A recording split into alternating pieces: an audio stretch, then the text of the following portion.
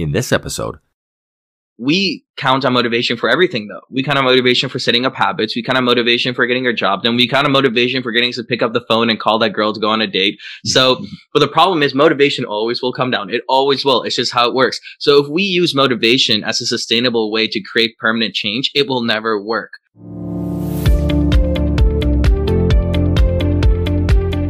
Learn to perform. Practical lessons so that you can immediately learn to optimize your health, happiness, and performance.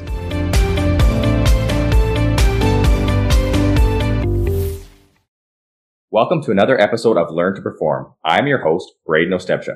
Today's guest is someone who I was very fortunate to connect with recently, someone who is truly living the high-performance lifestyle right now and is going to share some outstanding insights today into his life, expertise, experiences, and more.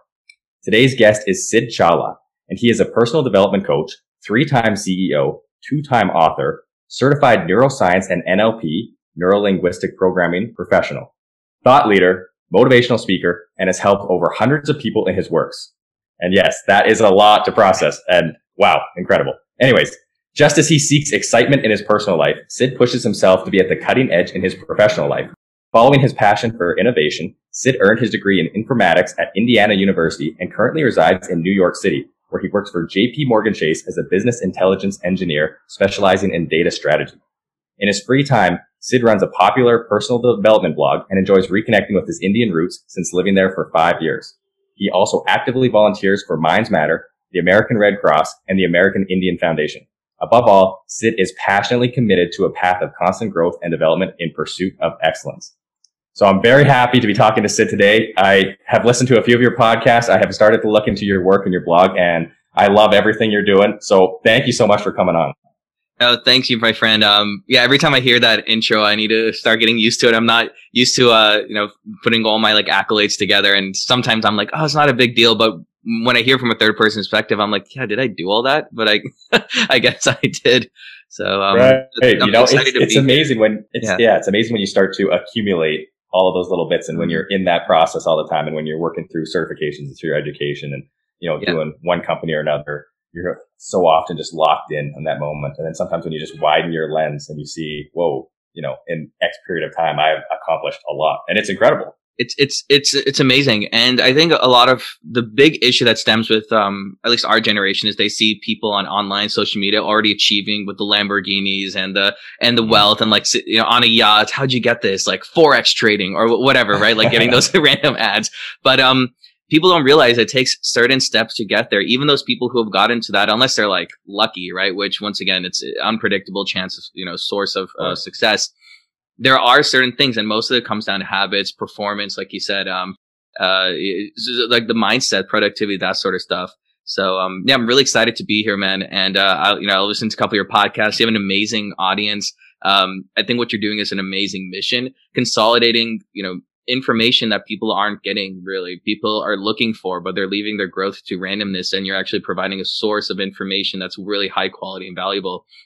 Plus your website, super cool aesthetic. I'm a big design guy. I don't know how you figured it out, but the green and the colors, the white space, everything you did, very cool looking website. So, I'd recommend, anyone who's listening, if you haven't checked it out, go ahead. It's an awesome website. Well, thank you very much. And I have to give full credit. I had one of my friends from back in high school, Leo Broadhead, who has his own design company, and he did all of the design work for me. So the branding, the colors, the logo, and had another really good friend from college who put together the website for me. So I'm not, unlike you, I'm not exactly the tech codey guy. So I outsourced the important stuff so that I could just do the easy stuff, like talking to great guests like you. And it's, it's funny. You're just mentioning how you like that I have been able to consolidate information, but really, I don't think that's anything that I'm doing. What I'm doing is I'm trying to take expertise from people who are doing amazing things like you, which is why I'm super excited to talk to you, because I can now pick into your brain, which I've already a little bit, not for the viewers who are in a conversation, being able to do. And as we transition from that intro, then what I want to ask you to kind of lay the framework for this entire conversation is, how do you define high performance? Because you're someone who has done a lot and is still doing a lot. And not just doing quantity, but you're doing quality. So you're doing high quantity of high quality. And without giving a personal definition of high performance, to me, that is what high performance is all about. And, I just had a recent guest talking about the idea is that you're allowed to be great at multiple things. You don't have to limit yourself to one box, right? And so you are excelling in many things. So I'm curious though, what is your definition of high performance? No, that's a really good point you brought up, Brayden. And I think the big thing is a lot of people they try everything. They try the buffet of life, but they don't really practice getting good at it. They just try everything, pick up the fork, and then drop it. But I think the big thing that has enabled me to be highly productive is well, there's two things. One is emotional forecasting, and a lot of people do this all the time. Essentially, they pre-predict what event is going to make them feel like. So they'll say, "Oh, you know, I can't do this because I'm going to feel this way in the future," or like, "Yeah, I don't know if I'm a good runner because and this guy hasn't even run before." So like emotional forecasting is when you predict the emotions of what you're going to already be feeling after the event is done when you haven't even done it yet. So, and this is a common fallacy that a lot of us fall into, myself included, huge amounts. So, constantly what I've been doing is, trying to catch myself in the moment that like, oh, like this is a lot of work. I don't know if I should join this course, blah, blah, blah. I'm going to be you haven't even done the course yet, dude. Right. Like maybe you start. So the reason I'm trying to get into that is one, it's your mindset. So your mindset is hugely important. And for me, that's been my biggest success. Like, that's been giving me that momentum. So having this mindset that, like you said, you can achieve anything you want. I think I'm a little turtle, just like slowly moving on this race. But, like you mentioned in the beginning, I over time, I've, got a lot of notches on my belt from different things.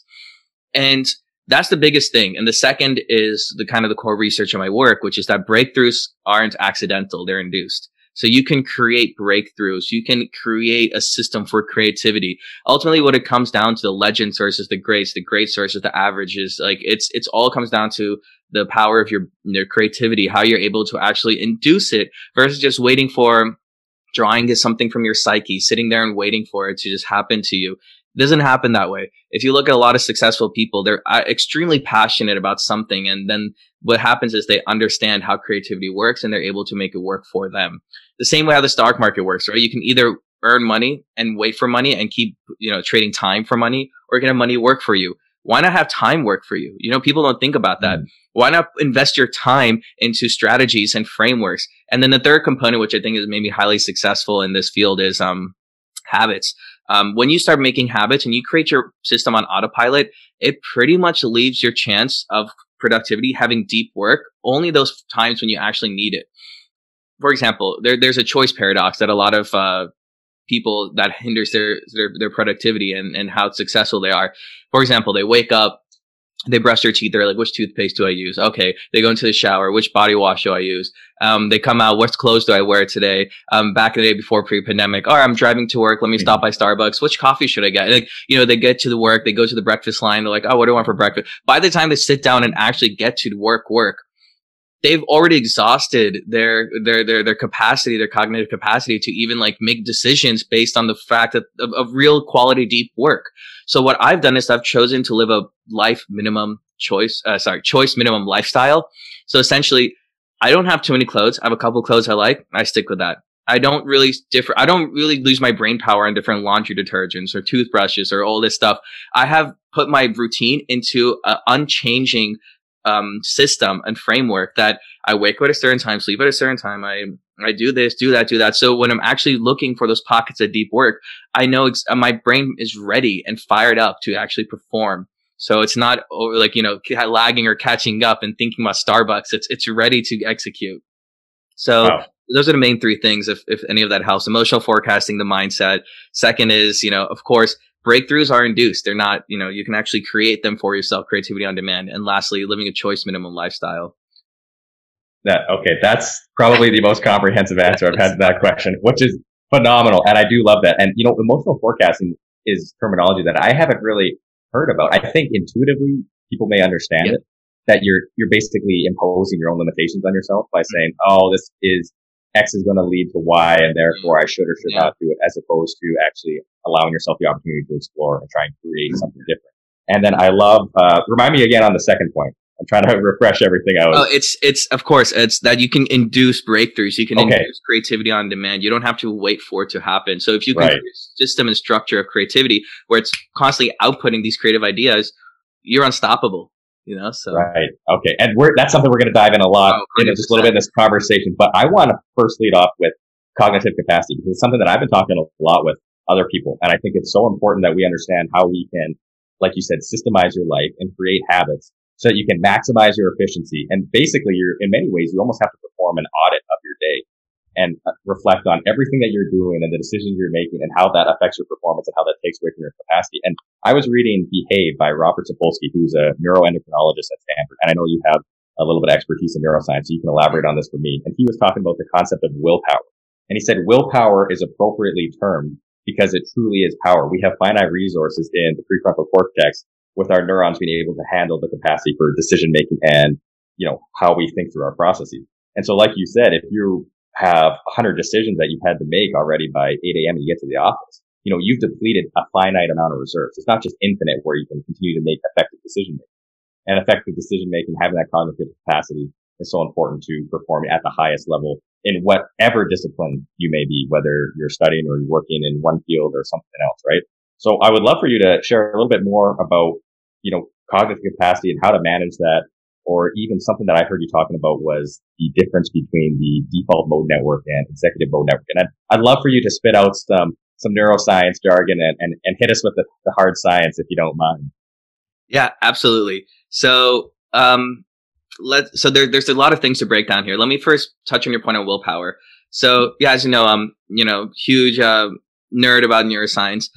Interesting thing about willpower, he is absolutely right. It's finite. So when you use your willpower up in these small minor choices, which don't really add value to your life, you end up losing it. An interesting case is, maybe you read about this, but judges, when they're actually giving out orders for, bail sentences. Yeah. And I can see you smiling. Essentially in the morning is the highest return on the fact that they'll get a reduced sentence. And then as it comes down to lunch, it becomes tougher, stricter. Right after lunch, they recharge their batteries, and once again, it goes high. And this is and they have the highest return on getting a reduced sentence. So it's crazy how people's lives are being determined on willpower, and we as a human species haven't even figured out how willpower works yet. Like these are things that are pretty understandable at this point. Another thing I want to add on to that is motivation. So it's almost a bedrock of our society that we feel like if we just try harder to do something, we'll get it done, right? If I just try harder to wake up at 5, we'll get it done. Mm-hmm. But motivation in itself, scientists call it the motivation monkey, because motivation in itself wanes. If you count, motivation goes up and down, up and down. If you expect motivation to go up, and that's when you're fired up and you're working, it will go down. It's just how motivation works. So we count on motivation for everything though. We count on motivation for setting up habits. We count on motivation for getting our job done. We count on motivation for getting to pick up the phone and call that girl to go on a date. So, but the problem is motivation always will come down. It always will. It's just how it works. So if we use motivation as a sustainable way to create permanent change, it will never work. You have to behaviorally change, not rely on motivation. So that's a really interesting thing. And that's what I talk about in my book, creating actual behavior changes. And I know we discuss on this, like how to actually create a structure in life, how physiology affects psychology. But, we were discussing a cognitive capacity, right? So, here's what I think is very, very interesting, in terms of cognitive capacity. We think that as we get older, we start losing that ability. They say as you get above a certain age, you will have, reduced learning abilities, reduced memory capabilities, etc. But that's not how your hypothalamus and amygdala work. Essentially, there's the type of intelligence we're talking about here is called fluid intelligence, meaning your ability to find new ways to actually implement new strategies. So there is the other intelligence, which is just, knowing facts and numbers, right? Like 2 times 2 is 4. But fluid intelligence is what we start getting into creativity and innovation, essentially tinkering with the same idea and applying it to a different field, which is quite literally the definition of innovation. But fluid intelligence is something we can train. It's something we can do. But the problem with our society is we think that, we should need to do more Sudokus and crossword puzzles, and this will train our intelligence. No, cognitive capacity is only trained in one way, and that is consistently trying to do things in a new way.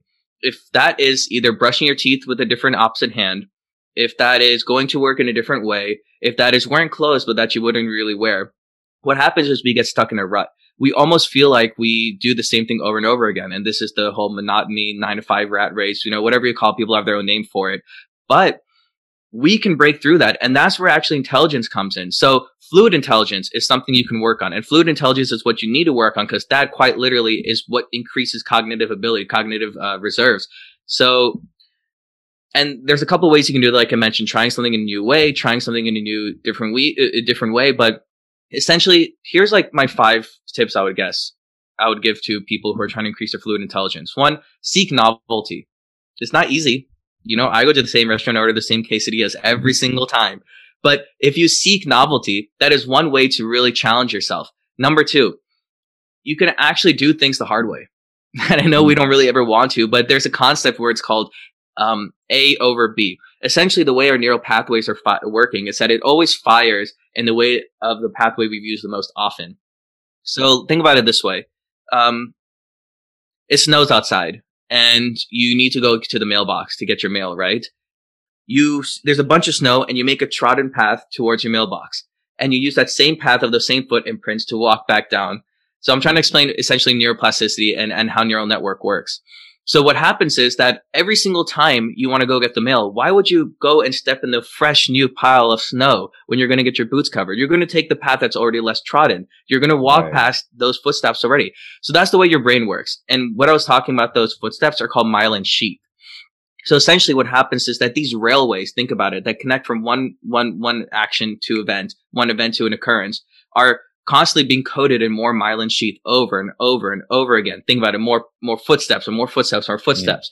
So essentially what happens at the end of the day, you're going to use that path no matter what happens, even if it is the harder path, but to you, it's the easier path. And that's why it's much easier to fall in our own ways. That's why habit change is tough. It's not easy oftentimes. There are a lot of strategies we can do to make it simpler, but there's a common saying that maybe someone said on your podcast, but neurons that fire together are wired together, right? And that's a very common saying. But I like to add on to that. Neurons that lose their link get out of sync. So neurons that are wired together fire together. So essentially, if you do 2 things over and over and over and over and over again, those neurons in your brain will fire together over and over and over again. If it's either picking up a cigarette or if it's going out to work. If it's either working out, whatever, they fire together. But if you want a neuron to, if you want to lose their link, that's the only way they get out of sync, meaning you have to do something crazy, different, uncomfortable. So that's my 3rd point. Get uncomfortable. The more uncomfortable you get, the more fluid intelligence is going to increase, which is going to increase your cognitive capacity. Getting uncomfortable is tough. And the way I like to frame this to clients is, I don't know if you've seen Indiana Jones. Of course, yes. Yeah, Indiana Jones. So in one of the movies, I forgot which one, but essentially there's like there's like an ornament in the front, and he has to, and there's like all these like crazy contraptions that like if he touches that, I forgot what it was, like a skull or a head or something. Is that when he has the bag of sand and he has to switch it over? Is that the one? Yeah, exactly. Okay. Exactly. So his fear is that I need to do it at the same exact time. It's an uncomfortable feeling. He's like, also, I might put my hand there and might just get cut off. Who knows what crazy ancient contraptions are here? That is what I mean by uncomfortable. People think uncomfortable just means waking up an hour earlier. No, the only way your brain works to getting rid of its neural path, the already myelin sheath neural pathways, is to get extremely uncomfortable to the point you're Indiana Jones. Like, okay, I need to grab that skull, but if I put my hand there, I might lose my hand. Also, I need to swap the sandbag at the same time. Is this enough sand? I don't even know. So that's what uncomfortable is. When you have these decisions you have to make in life, and that's how you're feeling like Indiana Jones, that is the right thing to do at that moment. That's actually your brain working against you because it's already coded a myelin sheath pathway of whatever least resistance of habits you've done. So number 4, I would say, is A over B. And this is what I mean by that. We always do A. I eat breakfast, eggs. I do this, that. If someone says, hey, Sid, you suck, I respond in a certain way. The reaction is B. Try B over A. What happens if you switch up your answer? What happens if you always do A, but one day you try B instead? So there's always an alternative route. And the thing is that we're so narrow focused with our blinders on that we don't even realize there's an option B. So we used to, action equals A, action equals A. So what about action could equal B? And this kind of goes back to your original point that, people can be really successful and do a lot of high quality output in a lot of different fields. It's just that we think A. So I always I always tell clients, and I learned this from this boot camp I did from the Art of Charm, but what about B over A? Choose B instead of A in life. And the last thing I would say is, network. So networking with other individuals, like, I met you, you met me, and now we're learning new ways of thinking, right? So, Awesome. so networking with other individuals, we have such an ability online with social media. Instead of just scrolling mindlessly through, instead of passively consuming content, actively consume content, reach out, DM, message people, learn about them, see an interesting post, comment. So people oftenly passively just consume content, sit back and turn on Netflix and passively just watch videos on Instagram. I say actively consume content, actively put yourself out there and DM and reach out and engage with the platforms. That's when you get results. Otherwise, you're the product, remember, at the end of the day. So, I forgot in which order I said which 5 points, but those are my main 5 points I would say to increase fluid intelligence, which is the number one correlating factor to increasing your cognitive capacity and reserves. Okay, I love that. There's so much here. I had to grab my book and take a few notes. But this is exactly where I wanted this conversation to go. I wanted to be a deep dive so we can learn, about how we can become more creative and how we can optimize the way we see the world and how we perform. And we'll get more into your book in a second. I wanted to go back when you were talking, I think it was your second point, and obviously this is into the whole bigger picture of cognitive capacity. You're talking about seeking discomfort, so, trotting the path through the snow. Yeah. So what I guess I wanted to understand is, this is, in many ways, this is the neuroplasticity. So our brain has the ability to create new pathways, like constantly throughout life, like you were showing, that we can constantly learn and grow. There isn't an age where it's like, oh, I can no longer learn. I mean, there's been tons of research that show reduced onset of degenerative brain diseases like Alzheimer's and dementia, for example, for people that try learning language or an instrument at older age, like learning piano, for example, because it's a whole different set of stimulus and, you're firing new pathways. You're trotting new paths in the snow. Same thing like if you learn a new language or if you do something different. So I was wondering, honestly, I had some question here and I don't really know what it is. Maybe I just wanted to follow up on that. I can add on to that. Exactly. So there's these things in the world called blue zones, where essentially they're centurions, which people who lived over 100. There's 6 blue zones in this world. I think 6 or 8. I forgot which number, but don't count me on that. But essentially, these are a high intense population of people who are living above the age of 100. And people did research, like, what are they doing right here? Because there's really just these certain sections of the world that have over like so many over hundreds of years old people. And of course, it comes down to, the health brain. Of course, there's like small things, people joke around, oh, they have a glass of wine, whatever, blah, blah, blah. Yeah. But that also they have to take it back to the wine all the time. Yeah, always back. Right? You always have to. I love how they always bring that up. Oh, dark chocolate and wine is the secret to my age. No, it's reducing stress, which is why I drink wine, but you can do that in a healthier way. Whatever. They live to 120. If I live to 55 or whatever, I'll be happy. But what I'm trying to get to is it comes down to your brain health. And that's why it's so important. And in our generation, we're worried about doing Sudoku or these brain games. And I get ads on the time on Instagram, like, do these brain games to increase your brain. No, that doesn't make your brain any stronger, smarter. It just makes you better at that game. It makes you better at Sudoku. That's one thing, right? Because you're just reinforcing that one specific pathway as opposed to expanding and creating a whole new network of neural pathways. Exactly. Okay. And that's exactly the point I was going to, that we can all have breakthroughs. We all have the same architecture for it. It's a human ability. I'm sure there's animals too. I haven't studied animals, but it's our ability. And here's the key word: to physically build new neural connections that will allow us to have these breakthroughs and these, new habits or whatever. The issue is that our brain just kind of gets out of shape. People just aren't, if people feel like they're unable to be creative or breakthroughs or have this like, oh, I'm losing I forgot what we talked about. I'm getting bad at memory. Your brain's just literally getting out of shape.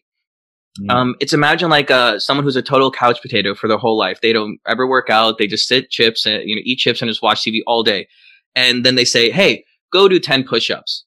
And they try doing 10 push-ups and they're like, I guess I can't do it. Guess I'm just not wired for push-ups. And you as an athlete, you understand this. No, it's just you're out of shape.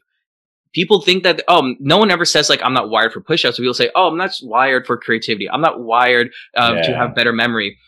It's just your brain's out of shape, man. And the way to increase the physical neural connections in your brain is by trying new things, which is increasing your fluid intelligence. And like you said, musical instrument, learning a language. If you learn another language, it quite literally changes the perspective you see life through. It literally adds like years to your brain health life. learning a new music. It can be anything. Once again, I forgot the 5 points I initially said, but just challenging yourself, doing something the hard way, doing something that's uncomfortable, finding a way that you haven't done something before. So a novel way of thinking, brushing your teeth with a different hand. No one even does that. Why don't you do that? Because once again, or maybe, close one eye or stand on your left foot and do it. I've tried doing stuff like that. Yeah, it's amazing just how uncomfortable it is. I mean, you get about 10 seconds in, I'm like, I better switch back to my right hand. This isn't right. I can't get to the back molars properly, And see, that's the interesting thing, like at our age, right? But when we were kids, everything was amazing. Everything we were imagining, everything was new that we would encounter. And the problem is that when we grow up, things just start to become repetitive. So when I was a kid, I was always jumping on tables on one leg, closing my eyes, doing weird things as most kids do. But now we just try doing it for a couple of seconds. It feels weird. So the thing is that as we start to grow up, things just become a lot of things just start to get really repetitive for us. And that's when our brains just get out of shape. So that's what I like to talk about is that, everyone has the ability. If you're just not in the flow of working out your brain, and not working out by doing Sudoku, but working out, like you said, not the tough way, then that's how you can get your brain back into shape. And you can be someone who's 100 years old and have an amazing brain health. It's sure. Once again, the other intelligence, such as facts and figures, learning how to drive, like, what is the capital of Egypt? Those things end up, reducing as age goes, but fluid intelligence can actually keep increasing as age goes up. So, right. Okay. As long as you're working it out. At this point, what I want to then talk about a little bit next is we're talking about the difference between having these structured habits versus being creative and seeking discomfort. So there's a bit of a polarity, right, between having structure. And then this kind of ties back to we have the default mode network where I want to make sure that I'm getting this right and you can correct me, that we have our autonomic processes that happen. Like we train our body that we don't have to make all these decisions. We don't have to actively think through everything we do throughout the day because it's built into a system. So how then do we find a balance between having habits in place and having defined structure, especially like we talk about in lifestyle, we'll get to a little bit later. I mean, just, healthy habits for physiology that can help us perform. But how do we balance between having these habits and these things in place that are going to allow us to be efficient, allow us to function without having to overstrain ourselves to get through, the mundane tasks of the day? And also then balance on the opposite side of the polarity spectrum is how do we also though encourage discomfort and encourage us to be in these situations where habits are thrown out the window?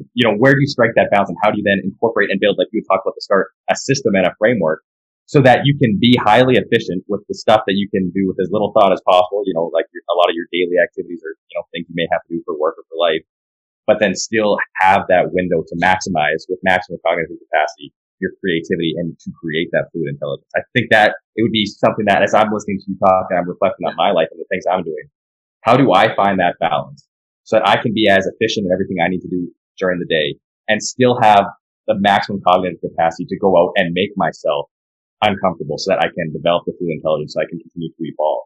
I think it's very dynamic, but I'd love to just kind of dive in and do that.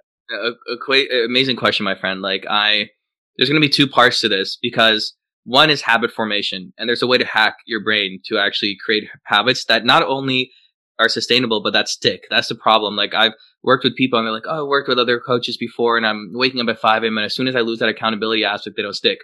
There's a reason why.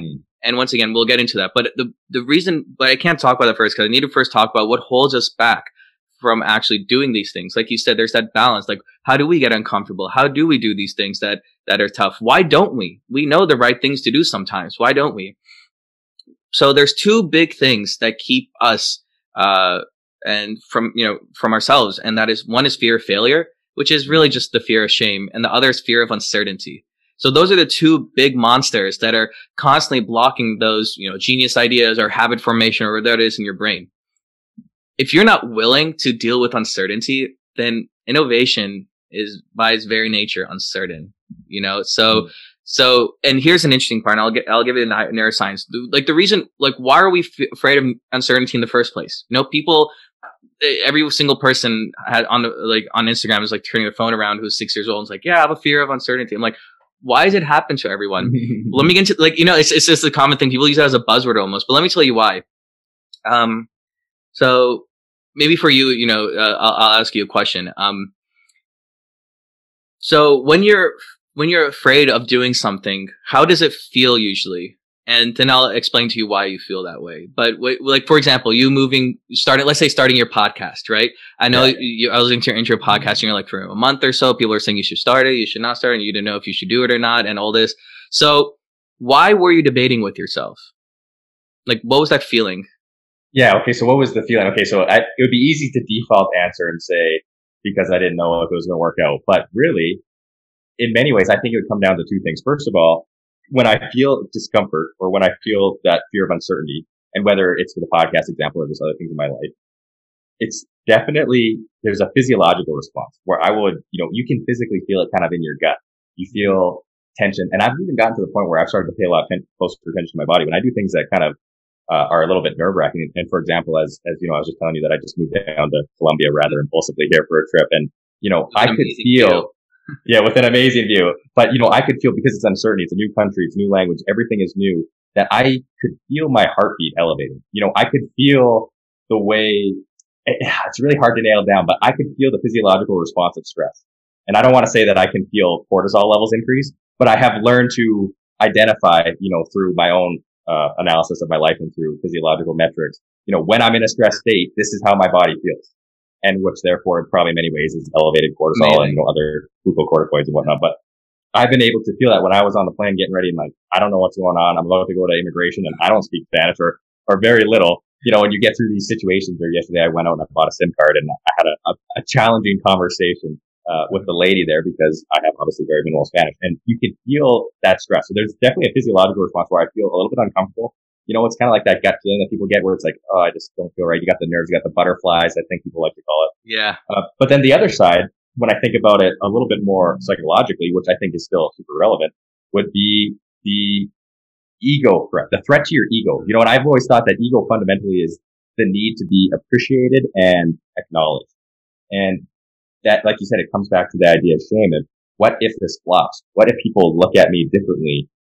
Does that change my identity of myself? Does that change how I perceive myself? Am I still going to be appreciated? Am I going to be recognized? Am I going to be put down? And I think it feels like a threat to your ego in many ways. And I don't know if I'm giving a good answer on how to really describe it. It's difficult to try and describe how you feel, but there are telltale signs that something is different and something is just not what we're accustomed to, perhaps. No, and that was an amazing answer. And I totally hear you, man. Like, when I do things that are uncomfortable, there is, if you are very self-aware of physical aspects of physiology, like you said, you're not really feeling like, oh, my cortisol is like 23 today, but I know exactly what you're saying. And I give you the neuroscience reason why it happens. Because. Yeah, please do. And I love the ego thing, and I'll touch on in a second, but see, uncertainty, it registers in the human brain quite literally as physical pain. Okay. So there's this tension, this gap where the brain, it cannot be easy again until it's been resolved. So different parts of the amygdala light up because if everything that's happening to you is like pain, and your body can't tell the difference. So everyone has different levels of uncertainty, comfort with uncertainty. Like, if you're an entrepreneur, by definition, you have more uncertainty levels of comfort than someone else. But once again, one of the main reasons why is because it quite literally registers as physical pain in the body. And the interesting thing about ego is the number one thing that I've seen, in terms, so, and this is maybe like doing a sidestep, but, gratitude, right? We know gratitude is important, gratitude, blah, blah. People who are, if you make 60K or plus, it doesn't 60K a year in US dollars. If you've covered your basic, sustainable requirements for life. That's it, you're happy. But even if you have like $1 million after that, apparently according to research, it doesn't make you any happier. What it does though is gratitude. It gives you 25% increase in happiness and wealth and abundance in every single aspect of your life almost. The reason why is the reason why people have a tough time dealing with gratitude is because of ego. People think like, I deserve this, I deserve that, right? And I was, I'm someone like that too. I have a high ego, clearly. And, but we always take things as for granted, like this is for granted, it's for granted. But people who have really, high levels of gratitude, which also have high levels of happiness, wealth, and abundance and whatever, have take things for granted. They take things as granted. They use words like blessings. They use words like gifts. So that's a big distinction I make there. And I love this quote, and I'll say it here again. A good day for the soul is a bad day for the ego. And I think that's that hits hard. And that's like, maybe there's something there, but just a small thing, so basically what I'm trying to get to is like that feeling you have, like, oh, maybe this is not the right move, or what my identity is, or blah, blah, blah. Flip it around. You can be grateful. Gratitude and ego are the same size, different sides of the same coin. When you feel a lot of gratitude, you feel that happiness, that moment, that like, wow, like, I'm doing so well in life, blah, blah. Ego's the same way. Ego's not a bad feeling. It's just bad when it makes it, you're a servant to ego versus its master. So gratitude is the same side of the same coin, but it's just a different manifestation of the same exact feeling. So I would say, in any case, anyone out there who's listening who feels like, their ego comes in the way a lot, practice gratitude, man. Even if it's think of 3 things before sleeping in bed. And here's the second part. Now, and so basically, essentially, uncertainty registers as physical pain in the brain, and you literally can't do anything about it besides just get uncomfortable. And just to interrupt you real quick. Now, if we talk about like the stomachs in your butterflies, is that because of the gut-brain connection to the vagus nerve? Is that why you feel in your gut, like physically feel pain in your gut, or like heartbreak or something? Because, your neural pathways go right through. Does that tie in from a neuroscience perspective, or is that? So from the hip? So I would correct you there. Your neural pathways don't go to your gut. What essentially happens is there's 3 types of systems we have in our body. There's the central nervous system. Okay. That's, your spine, and pretty much helps you react to certain situations. You touch the stove, it burns, you move your hand away. Central nervous system. Second system we have in our body is peripheral nervous system. So that's essentially the fight or flight mode. When people, deer in headlights type situation, when you hear like a firework and you think it's like a gunshot, and you quickly get prepared, right? Yeah, that's New York City living, right? You've been there long enough. I had that a few times. Sirens and the gunshots. Gosh, like I literally have to start using ocean sounds at night to drown it out. But when I was in New York during the 4th of July and all the fireworks, there was, leading up the week before, it must have been at least a full week from 4th of July. And there's a couple of fireworks that went off as I was walking down the street one night, and I was terrified because I knew it wasn't the 4th of July yet. And it took me a little while to clue in that the celebration is not reserved for just one day. So that definitely activated my sympathetic response pretty fast. Exactly. I mean, New York's a shit show often, but it's a love-and-hater relationship. You walk outside, you smell piss, and you're like, oh, this sucks. But then it's like, honestly, it's like an amazing feeling as well. I don't know how to explain it. Yeah. But yeah, so that's the peripheral, exactly what you said. This is the type of the primal part of your brain that hijacks control, shuts down all your emotional, cognitive reasoning abilities, and immediately, goes to protective mode. The last system we have is called the enteric system. And this is where, what is it, like a couple of 100 million? All your neurotransmitters are built here. And this is essentially all in your gut. Science has now shown that most of your neurotransmitters that are serotonin, dopamine, what's the happy one? I can't think of it on top of my head. But essentially a lot of the neurotransmitters, over 100 million, are all formed in your gut. So oftentimes when clients come to me and they're anxious and depressed, of course, if it's clinical, it's a different reason. But oftentimes the root source is, dude, what are you eating? And they're like, you're here to fix my brain. What are you talking about? What I'm eating? So your gut is one of the most important reasons for the healthy transport of neurotransmitters in your body. So the reason why you feel like that feeling is like, all right, let me give you an example. You want to ask a pretty girl or boy on a date, right? And you essentially start getting butterflies in your stomach. Why is that? Well, the reason why is because your serotonin levels are being increased. So your body starts pumping out more serotonin. Where does serotonin come from? Your stomach. So your body's a normal, natural production level, right? Suddenly it's like, oh, I need to go ask this person on a date. Oh, wow, look at the way he looks. Look at the way she looks. Butterflies start coming in your stomach. That's nothing but your body pumping different pharmacology of whatever you want to call it, of different various of cortisol, this and that, because it might be stressful, it might be happy, it might be inspiring. So your dopamine, it might be something else. So that's why your stomach is feeling that way. So when you feel uncertainty, it registers as, once again, physical pain. Physical pain, how does it respond in your enteric system with different neurotransmitters being produced?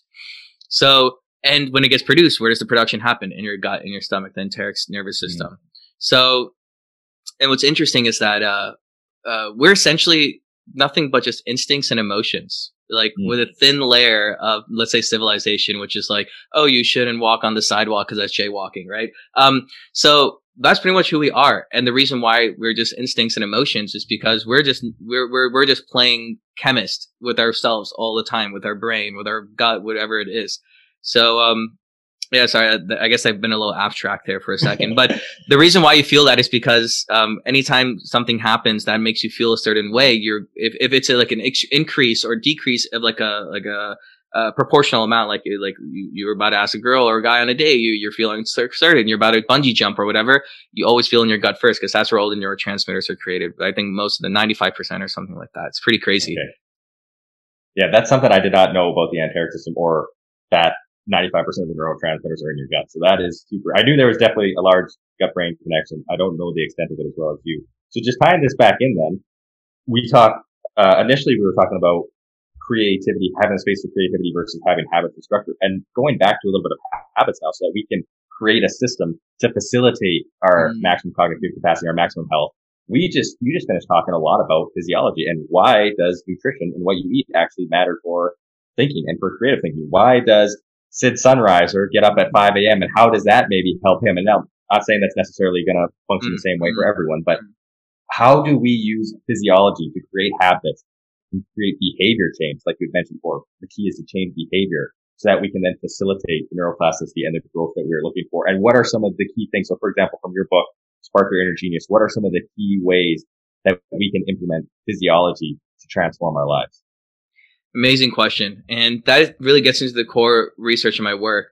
And to get into that, I think what I need to explain first is like how I mentioned earlier, that breakthroughs aren't accidental, they're induced, right? So there are 3 breakthroughs that actually are doable. And, of course you can get into like micro, there's mainly 3 overarching types of breakthroughs. See, at the end of the day, innovation is just the same idea, but applied to different fields, or tinkering with, or small tweak to an already existing idea in the same field. Think of Uber, the world's largest world's largest taxi company. Doesn't own any vehicles. They didn't create taxi concepts. Think of the steam engine. Think of the light bulb. Like all these were just pre-existing innovations that were small, tweaked, and tinkering. Even like something like Facebook. The world's most popular content provider creates no content on their own, essentially, right? So Airbnb, so something interesting is happening, but the reason why is because there's 3 main types of breaks. So that's innovation, what innovation is in a nutshell. So how do we create that for ourselves in our lives? And a lot of people have the misconception that, creativity and innovation is reserved for the few, like the CEOs, the artists, the musicians, or whatever that is. No, you can be smart in any field. You can be, and I have a chapter called Smart of Intellect, but you can be creative in any field. You can be a creative mom and just find a creative way to put your daughter to sleep. You can, so creativity is, you can be a creative soccer player. So like creativity is nothing but just, and that's what I think a lot of people have started to believe in the past, because it used to be like publish or perish in the academic world. People only used to believe in creativity for the academics, the Fords, the Edisons, the Einsteins. But now we all have the ability with technology to sort of, induce creativity in small ways in our lives and actually make a big change for us. So moving on from that point, there are 3 types of breakthroughs. The first one is a paradigm breakthrough. Think of these, the Einsteinian revolutions, the one insight that will change the entire world forever. So these ones are more of a question of timing and luck than they are of genius. And, if you look at Einstein, he stood on the shoulders of giants. So chasing after a paradigm breakthrough is a recipe for misery, because they really happen once per generation, with luck, with timing. These aren't the ones we should be chasing after, and most people do. So let's put that to the side. The second breakthrough is my favorite. It's called a eureka breakthrough, and this is the one we know the best. It's a concrete problem with a concrete solution. Let me give an example. Archimedes, famous mathematician, huge Greek philosopher. Once upon a time, as the story goes, is that in his kingdom, the king was wearing a really hefty crown, and it was weighed with gold and rubies and all this stuff, but they couldn't find a way to weigh it, or measure it, because it's an irregular object. So at the time, he puts out a notice. He's like, if anyone in the kingdom can find a way to weigh and measure an irregular object, essentially his crown, I will give them a prize, right? Archimedes was a nobody at the time, so the king assigns with a task to measure and weigh the crown. So Archimedes is running around trying to figure out this and that. How do I or how do I figure out a way to do it? And he goes to his shower and sits in his bathtub, and immediately, eureka, right? A concrete problem, concrete solution. What happens is as he sits in the water level rises. How do you measure an irregular object? You submerge it in water and measure how much the water rises. So that's a eureka break. And then, of course, Archimedes ran through the city naked, screaming eureka. But that's the image we all very You have to after a moment like that. Yeah. After a moment like that. Yeah. How else are you going to celebrate? I mean, if you're pulling off, Matt Damon and Goodwill Hunting type breakthroughs, then you better be celebrating in style by going to the Harvard bar and picking up girls there, or however you'd like to do it. No, that was such a good movie. I love that movie. But that's it. That's a mathematician type answer, like concrete problem to a concrete solution. So that's the most common ones we know. And the third breakthrough and the final one is metaphorical breakthrough. And these breakthroughs are some of them, they're the most important breakthroughs you can have, but they don't happen in the same instant eureka way. Metaphorical breakthroughs happen through dreams, through metaphors. For example, you've heard Elise Howe, the person who made the sewing machine. They had a dream that at night that they're kidnapped by a Native American tribe, and they had these pointy spears. And then it's like, like when he woke up, pointy spear, maybe that's a good idea for a sewing machine. So that's an example of, you might have a dream if you're chasing a unicorn and there's a fire breathing dragon, and then you wake up and like, maybe I need to change my mattress. That's so you have to understand that in ways of metaphor. So you have to interpret the problem that you're trying to solve.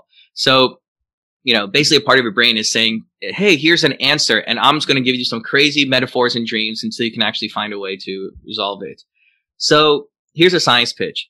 We're pretty clear what part of your brain is all sorts of human creativity, innovation, and genius, and that's the default mode network. And this has really not been laid to the public mass market before, but the default mode network is composed of 10 to 13 different networks, and it's, everyone has this part of the brain.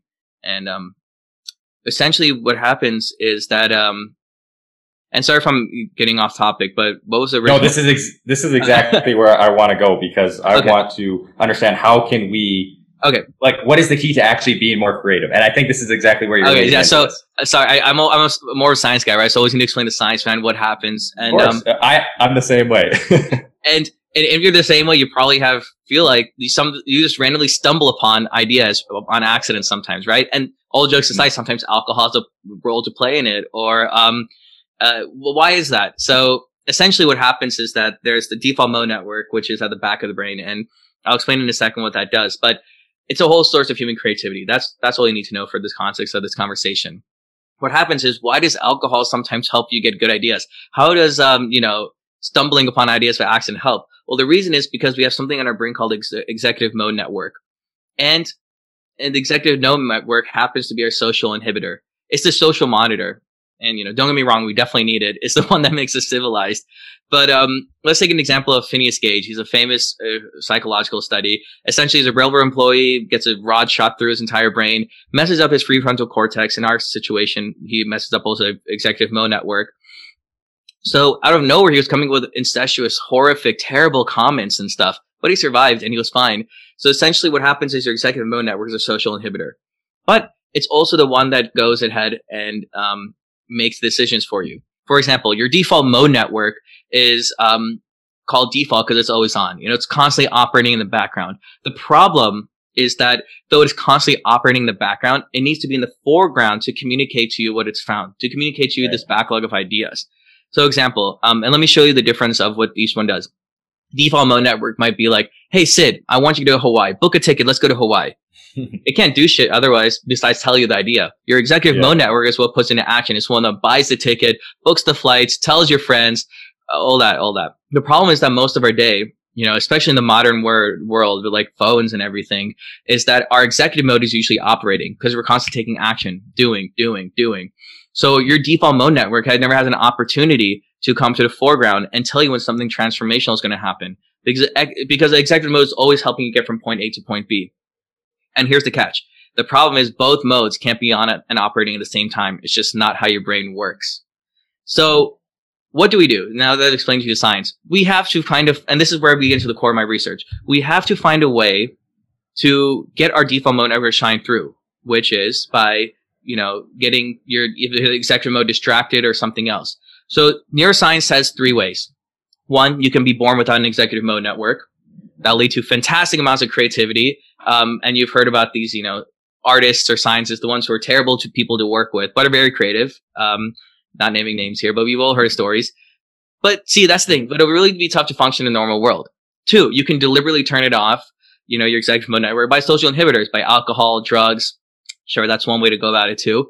You hear people all the time, and that's another whole conversation, like taking like LSD or these types of things, and the Beatles and Steve Jobs, and they came up with amazing ideas. That's one way to do it too. I don't recommend it. Third, and this is what really starts getting to the crux of my research, is that you can deliberately turn off the social inhibitors. You can do it without alcohol or drugs by playing chemistry with your own brain, but in different ways like meditation, exercise, etc.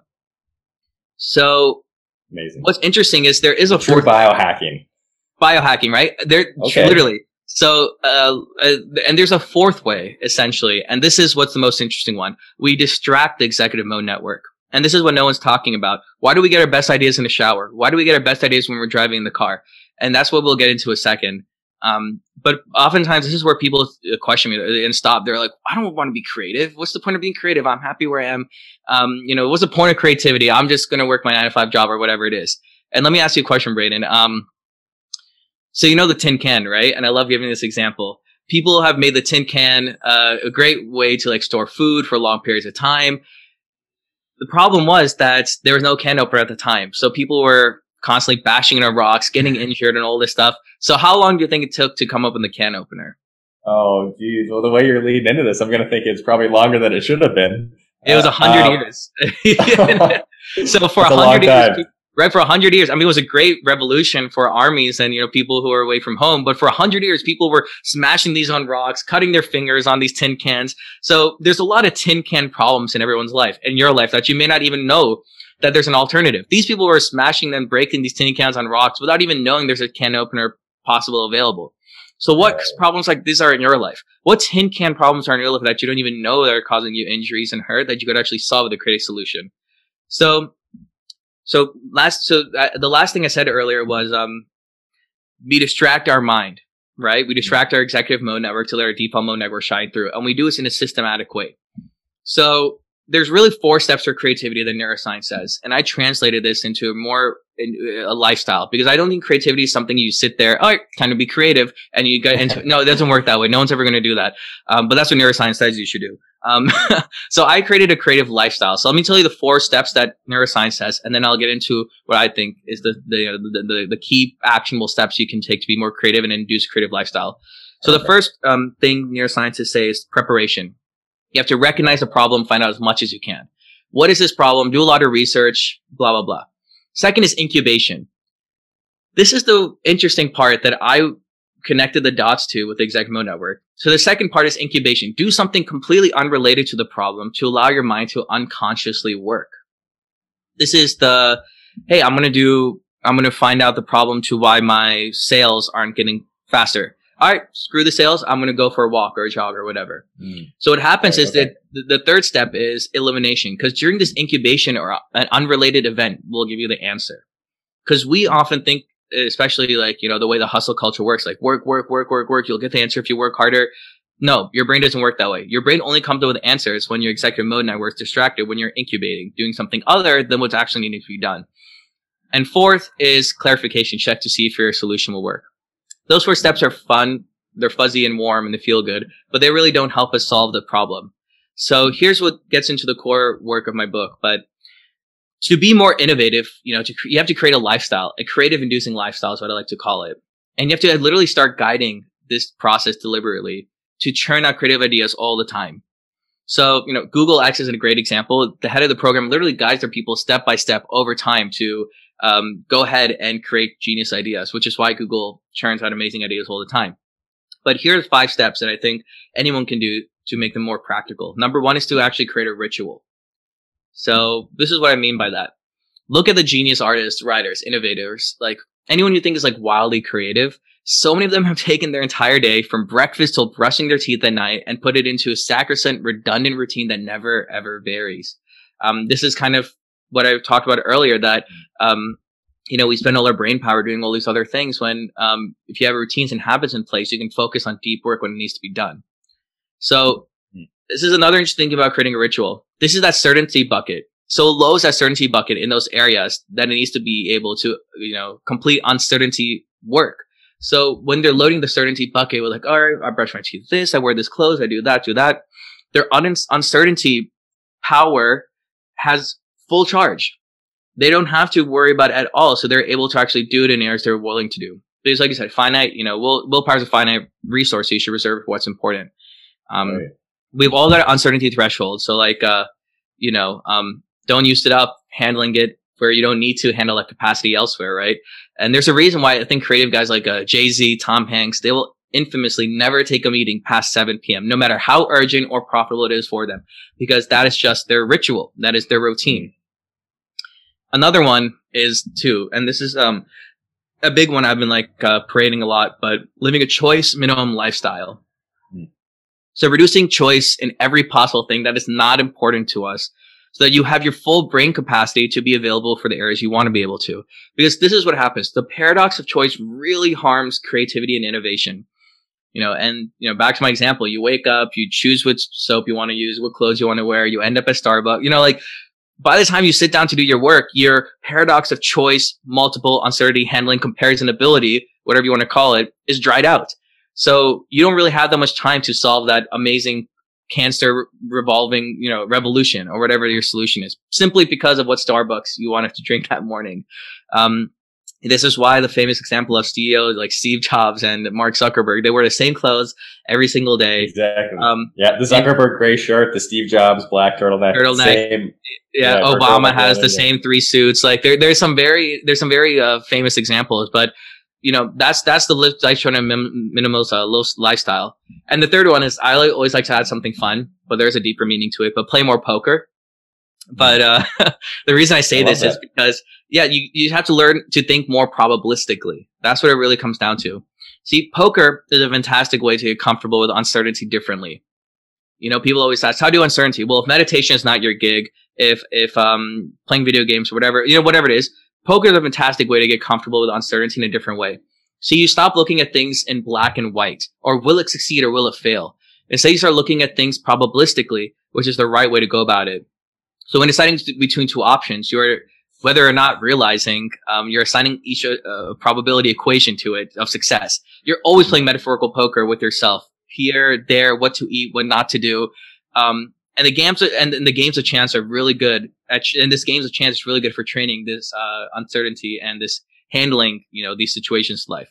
So if you combine that with meditation, self-awareness, what your body and mind are going through, you really can speed up that creativity process. So once you increase your levels, you're saving your capacity for handling events and moments, for thinking probabilistically when it matters. And this is where you start getting really, really good. So, so poker is one way that I like to describe it as fun, but you can play video games. You can, once again, this is nothing but just doing something the hard way. This is nothing but just doing something in an uncomfortable way. And for poker, it's uncomfortable. You have to think in a different way. So, especially when you have money on the line. When you got money on the line, when you were betting on the Super Bowl last night, everyone was thinking, everyone was increasing their creativity muscle, and no one realized. I love that. Of course, don't get carried away with it. But see, if you're like me and you'll sadly never be a good poker player, my 4th tip is meditate, and just seriously meditate. It's not a religious, it's not spiritual, it's scientific. That is proven. That is over and over documented. Quite literally, you're increasing your gray matter when you meditate. You're creating structural changes in your brain when you meditate. So if you're like me and you'll never be a good poker player, the one way to tackle this is through meditation. And you can go on a week-long retreat, 10-day-long retreat, or just meditate for a minute. And I love calling meditation as a mobile device. You can do it in the elevator. You can just pause in the elevator and just meditate for 1 minute, when the subway, on your way to work. Of course, don't do this while you're driving. And when you're in a meeting and you have your camera turned off with Zoom and stuff that we have these days, just take a breath. I always tell clients every single time when I start working with them, in your calendar, book 3 periods of time of 1 minute in your calendar for 1 minute, 3 times in your day, each day, just to have a 1 minute break of meditation where you don't do nothing. You literally just sit there and breathe. We don't passively engage in social media. You don't go around. You just sit there. And what happens is that the reason why meditation is so powerful, and now I'm going to really start connecting the dots, is because you're really throwing yourself into this void where you've got nothing to distract yourself from the contents of your mind. No paper, no gadgets, no electronics. This is a definition of uncertainty. If there's any definition of uncertainty, it's this. So I'm not telling you to meditate to become like a guru or anything else. I'm telling you to meditate to become better at dealing with uncertainty. The fear of uncertainty, there's nothing stronger than throwing yourself into a void of darkness, nothing to distract yourself with. These days we do laundry and we still need headphones. We eat food and we still want to watch a movie. I do it all the time too, but meditation is that practice of every single day, 10 minutes getting in that pump for your brain to practice uncertainty. So even if you're walking 5 minutes every single day into complete uncertainty, not knowing the internal experience of what you're going to go through, you really get the opportunity to communicate with your brain on a level that you'll never be able to while going through daily motions of life.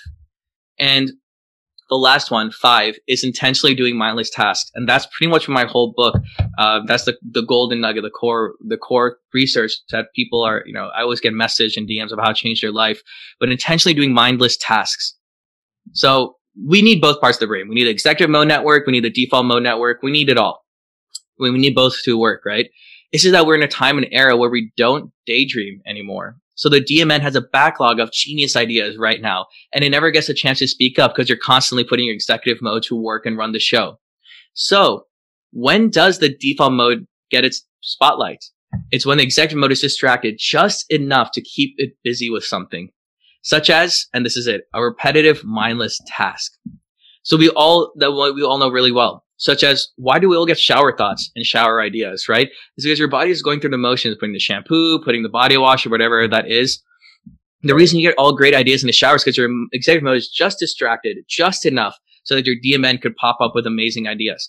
Going on a drive. We all know once you learn how to drive, it's not really cognitive tasking ability. So you just drive, your executive mode starts to get distracted and shut off a bit. The backlog of genius ideas start pouring and pouring through. So this is nothing much to say, and I'll add on a bonus of this. If you want to, on demand, create creativity, think of the problem at hand first, and then do the intentional mindless activity. So, for example, do these mindless intentional tasks without distraction, so your brain has the time to produce to the forefront the backlog of genius ideas. To personally do a breakthrough, just think of the problem and then eat your food. Think of the problem, then do the laundry. And these are the ones I'm picking up because they're common, but think of the idea and then walk. Because, and the reason they have to be mindless is because as one of the myths in neuroscience that is called neuromyths is that we can multitask. We can do multiple things at once. We can text and drive. No, your brain doesn't operate that way. It takes 10 to 15 minutes to get into a state of flow when you're doing your best amount of work. And what happens is your brain's almost like a computer. For any software engineers out there, it shuts off and then it goes to a new task. So think about it as like someone in a bathroom washing their hands. You have to wait in line for someone in front of you to wash your hands, right? Then they move away, then you wash your hands, and then they move away, and then they come back. So that's how your brain manages processes. So if you're doing one task and then your phone gets a text and you look at your text, then your brain immediately shuts that off, has the other person behind washing their hands. Okay, that's cool. And then it takes 10, 15 minutes to get back in state of flow. So I guess the reason I was bringing this up was because essentially we need to maximize our productivity. And the best way to do that is not by mindlessly doing a task which demands cognitive reserves. Like, it's just literally doing something which is not tough at all to do.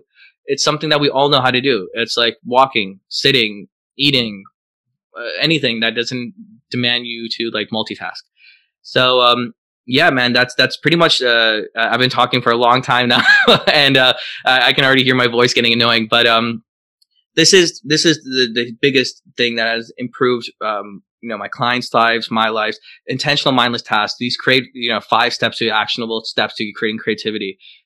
If you can find a way to actually, and it kind of brings us back to our roots. When we used to eat food, it used to be a moment of grace and a moment of getting together and enjoying the food and the process and all these things. But now we just turn on the TV to distract ourselves once again. We are obsessed and addicted to having our executive mode run the show. People always think that, innovation has gone up. Have you seen Google, Apple, Amazon? Actually, if you look at statistics, innovation has actually gone down in the last 50 years. 50 years ago, when someone wanted to, let's say, create a table, they would say, I'm going to create the best table in the world and I'm going to find a creative way and an amazing way to do it. But nowadays, I want to make a table that's amazing. Oh, you're going to probably go work for IKEA. I want to create the best bank in the world. I'm going to go work for JP Morgan Chase, whatever it is, right? So these days, creativity and innovation are actually taking a hit. There's only 5, 6 companies, 10 companies that are doing innovative things, but most of the population isn't. So, And the reason a lot to do is, once again, like the demand of technology, our executive mode network, blah, blah, blah. But I'll shut up and I'll let you move on, whatever agenda you had. Yeah, well, I think we're going to have to actually wrap it up soon because I know we both have stuff going on. But I just want to recap for the people to just these 5 things because I think these are amazing. And I could listen to this all day because this is something that really resonates with me and something I'm trying to implement more. But just so people can be reminded, number 1, on Sid's creative and inducing lifestyle, which are deliberate choices. I love the way you said deliberate. Number 1 is create a ritual. Number 2 is live a choice minimum lifestyle. Number 3 was play more poker or have fun, whatever that may look like. Number 4, meditate. Use meditation as a mobile device throughout your day, wherever you are.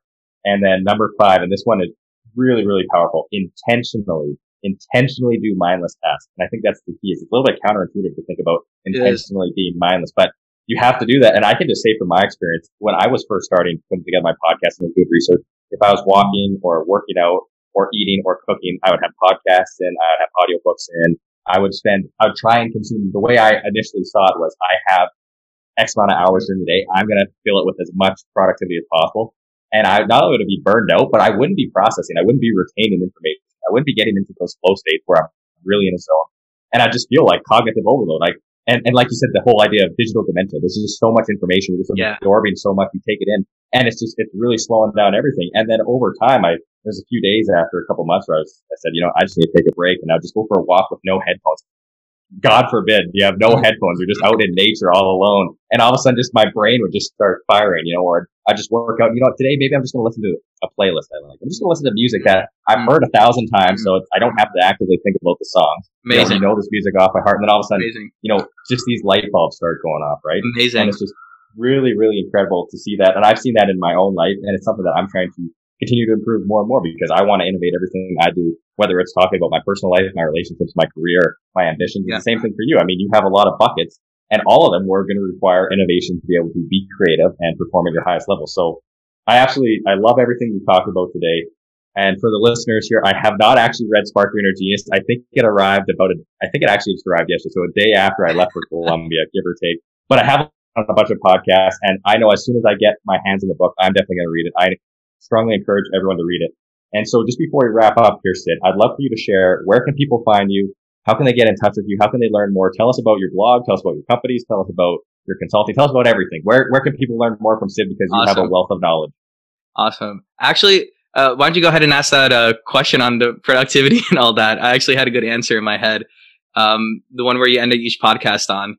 And then I'll okay. Yeah, of course. Okay. I would answer for that. I thought of it in my head earlier. And then at the end, I'll just wrap up where you can find me. But, you can find me at sidchawla.com. It's, one of my biggest assets is I post a blog post every single week. If you love this kind of stuff, if you love biohacking, personal development habits, sign up to my email subscriber list on my website. Second, hey, if that's not your gig and you love just, being on Instagram or Facebook, Sid's 2 cents. I recently changed it from Sid Sunriser because I've been experimenting with actually not waking up early anymore, but we can get into that another time. You have to experience, man, right? Yeah. You got to experience it. And you and I can keep talking forever, but, and yeah, Sid's 2 cents. And the last thing is, Google, search on Amazon, Spark Your Inner Genius. That is my book.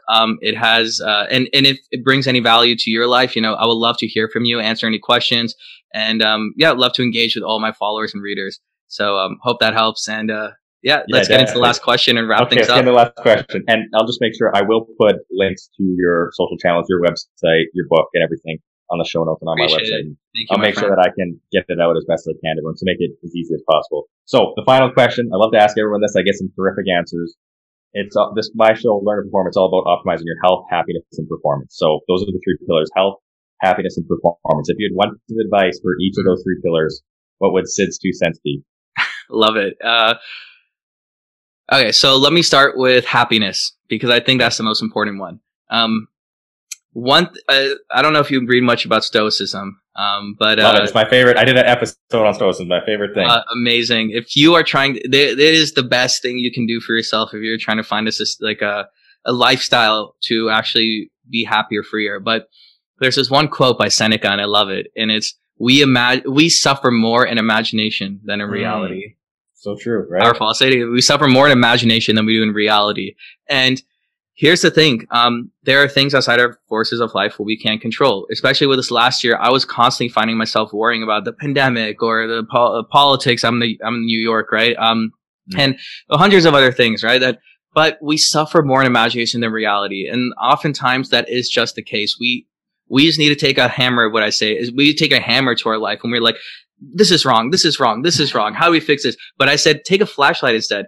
Be curious. Why is this this way? Why is this not working out? So instead of beating yourself about it, instead of suffering in imagination for yourself, oh, I didn't even get anything done for I wasn't productive today. Don't take a hammer to yourself. Take a flashlight. Be like, why wasn't I productive today? What could I have done to improve myself? And then look at it from a curious lens. Productivity wise, and this is something which you touched on, interesting, digital dementia. So one of my secrets to success, and this is the first time I'm saying this, but I want to give your audience a lot of value. I have like a framework which I have put together because I read a lot of books, and I know you do too. I do a lot of courses, podcasts, whatever. I don't remember much of it. Like I'll read a whole book and then I'll be like, gosh, I read that book. What was the point of that again? So what I've been doing is I've created a framework for success, and this is using mobile apps. So if any of your listeners have smartphones, this is the 3-4 apps that I use. Evernote is my second brain. I put everything in Evernote, and every time I read a book, I create notes on it. And I only read books on Kindle now. I always used to have hard paper coverback books. Just recently, a few months ago, I started using Kindle. The reason why is because I can highlight. So what I do is I read everything to Kindle, and there's a podcast app, which I would recommend you to download it, Braden. It's called Air. And essentially what you can do is you can create highlights in a podcast. You can click a button and it'll record the last 30 seconds. So I use those two, Kindle to read, and then podcasts I use Air. And the second of my framework is Evernote. And essentially, sorry, that's the last one. So the second one is actually an app called Readwise. It's a subscription service, but I had it for a bit. It's amazing. Trial. Yeah, it's awesome. Yeah, it's amazing. What it basically does is every single highlight you've ever had in your Kindle or your Air podcast app, and there's other functionalities like Twitter and etc. It essentially sends it to you every single day, those 5 or 6 highlights. So I'll be going through my day, and every single day, and then one day I'll get an email, and it'll be like, oh, this is the book you read, Power of Habit. Like these are 5 really big highlights that have meant a lot to me, which is why I highlighted them in that moment, which you don't even remember anymore. So constantly reminding myself of that information. So I use Readwise to do that. And sorry, so there was the Kindle, there was Kindle, Air, and the last one was actually called Instapaper. So Instapaper is another one I use. So these are the consuming content filters. So Instapaper is just basically anytime you read an article online, you read The Economist, that sort of stuff, you can highlight once again. Then they all go into Readwise, which is going to send you a subscription of random 5 quotes from all these different things every single day. So you're constantly re-engaging yourself with this material, which you've done so much work to read. And the last is you can export it all to Evernote. So you can see a whole bunch of your lists and your highlights and every single thing. So that's my last consolidating everything. Yeah. Consolidating everything. You need a second brain, man. Like this brain is busy enough. So you need a second brain to put all your content, the amazing podcasts you're listening to, spending hours a day, and you at least have like a couple of highlights, which will resonate with you. You know, a Sid 10 years from now will resonate with it, right? And that time I'll be about to go give an interview like this, and I'll be like, oh, I saw this quote today. So like literally the Readwise thing, I saw the Seneca quote today when I was reading the Daily Stoic maybe years back. So, and the last thing for health, man, dial in your habits. There is nothing more important in your life than the habits. The number 1%, the top percent of the world's healthiest, wealthiest, and happiest people have just completely different habits than most of us. Your self-talk's a habit. The way you move and walk and your posture and your relationships all comes down to habits. So do a self-awareness check and create sustainable, healthy habits. We already know what to do. You know, you're supposed to wake up at a decent time, sleep at a decent time, eat the right foods. We all know, and the biggest thing that's made a difference in my health is sleep.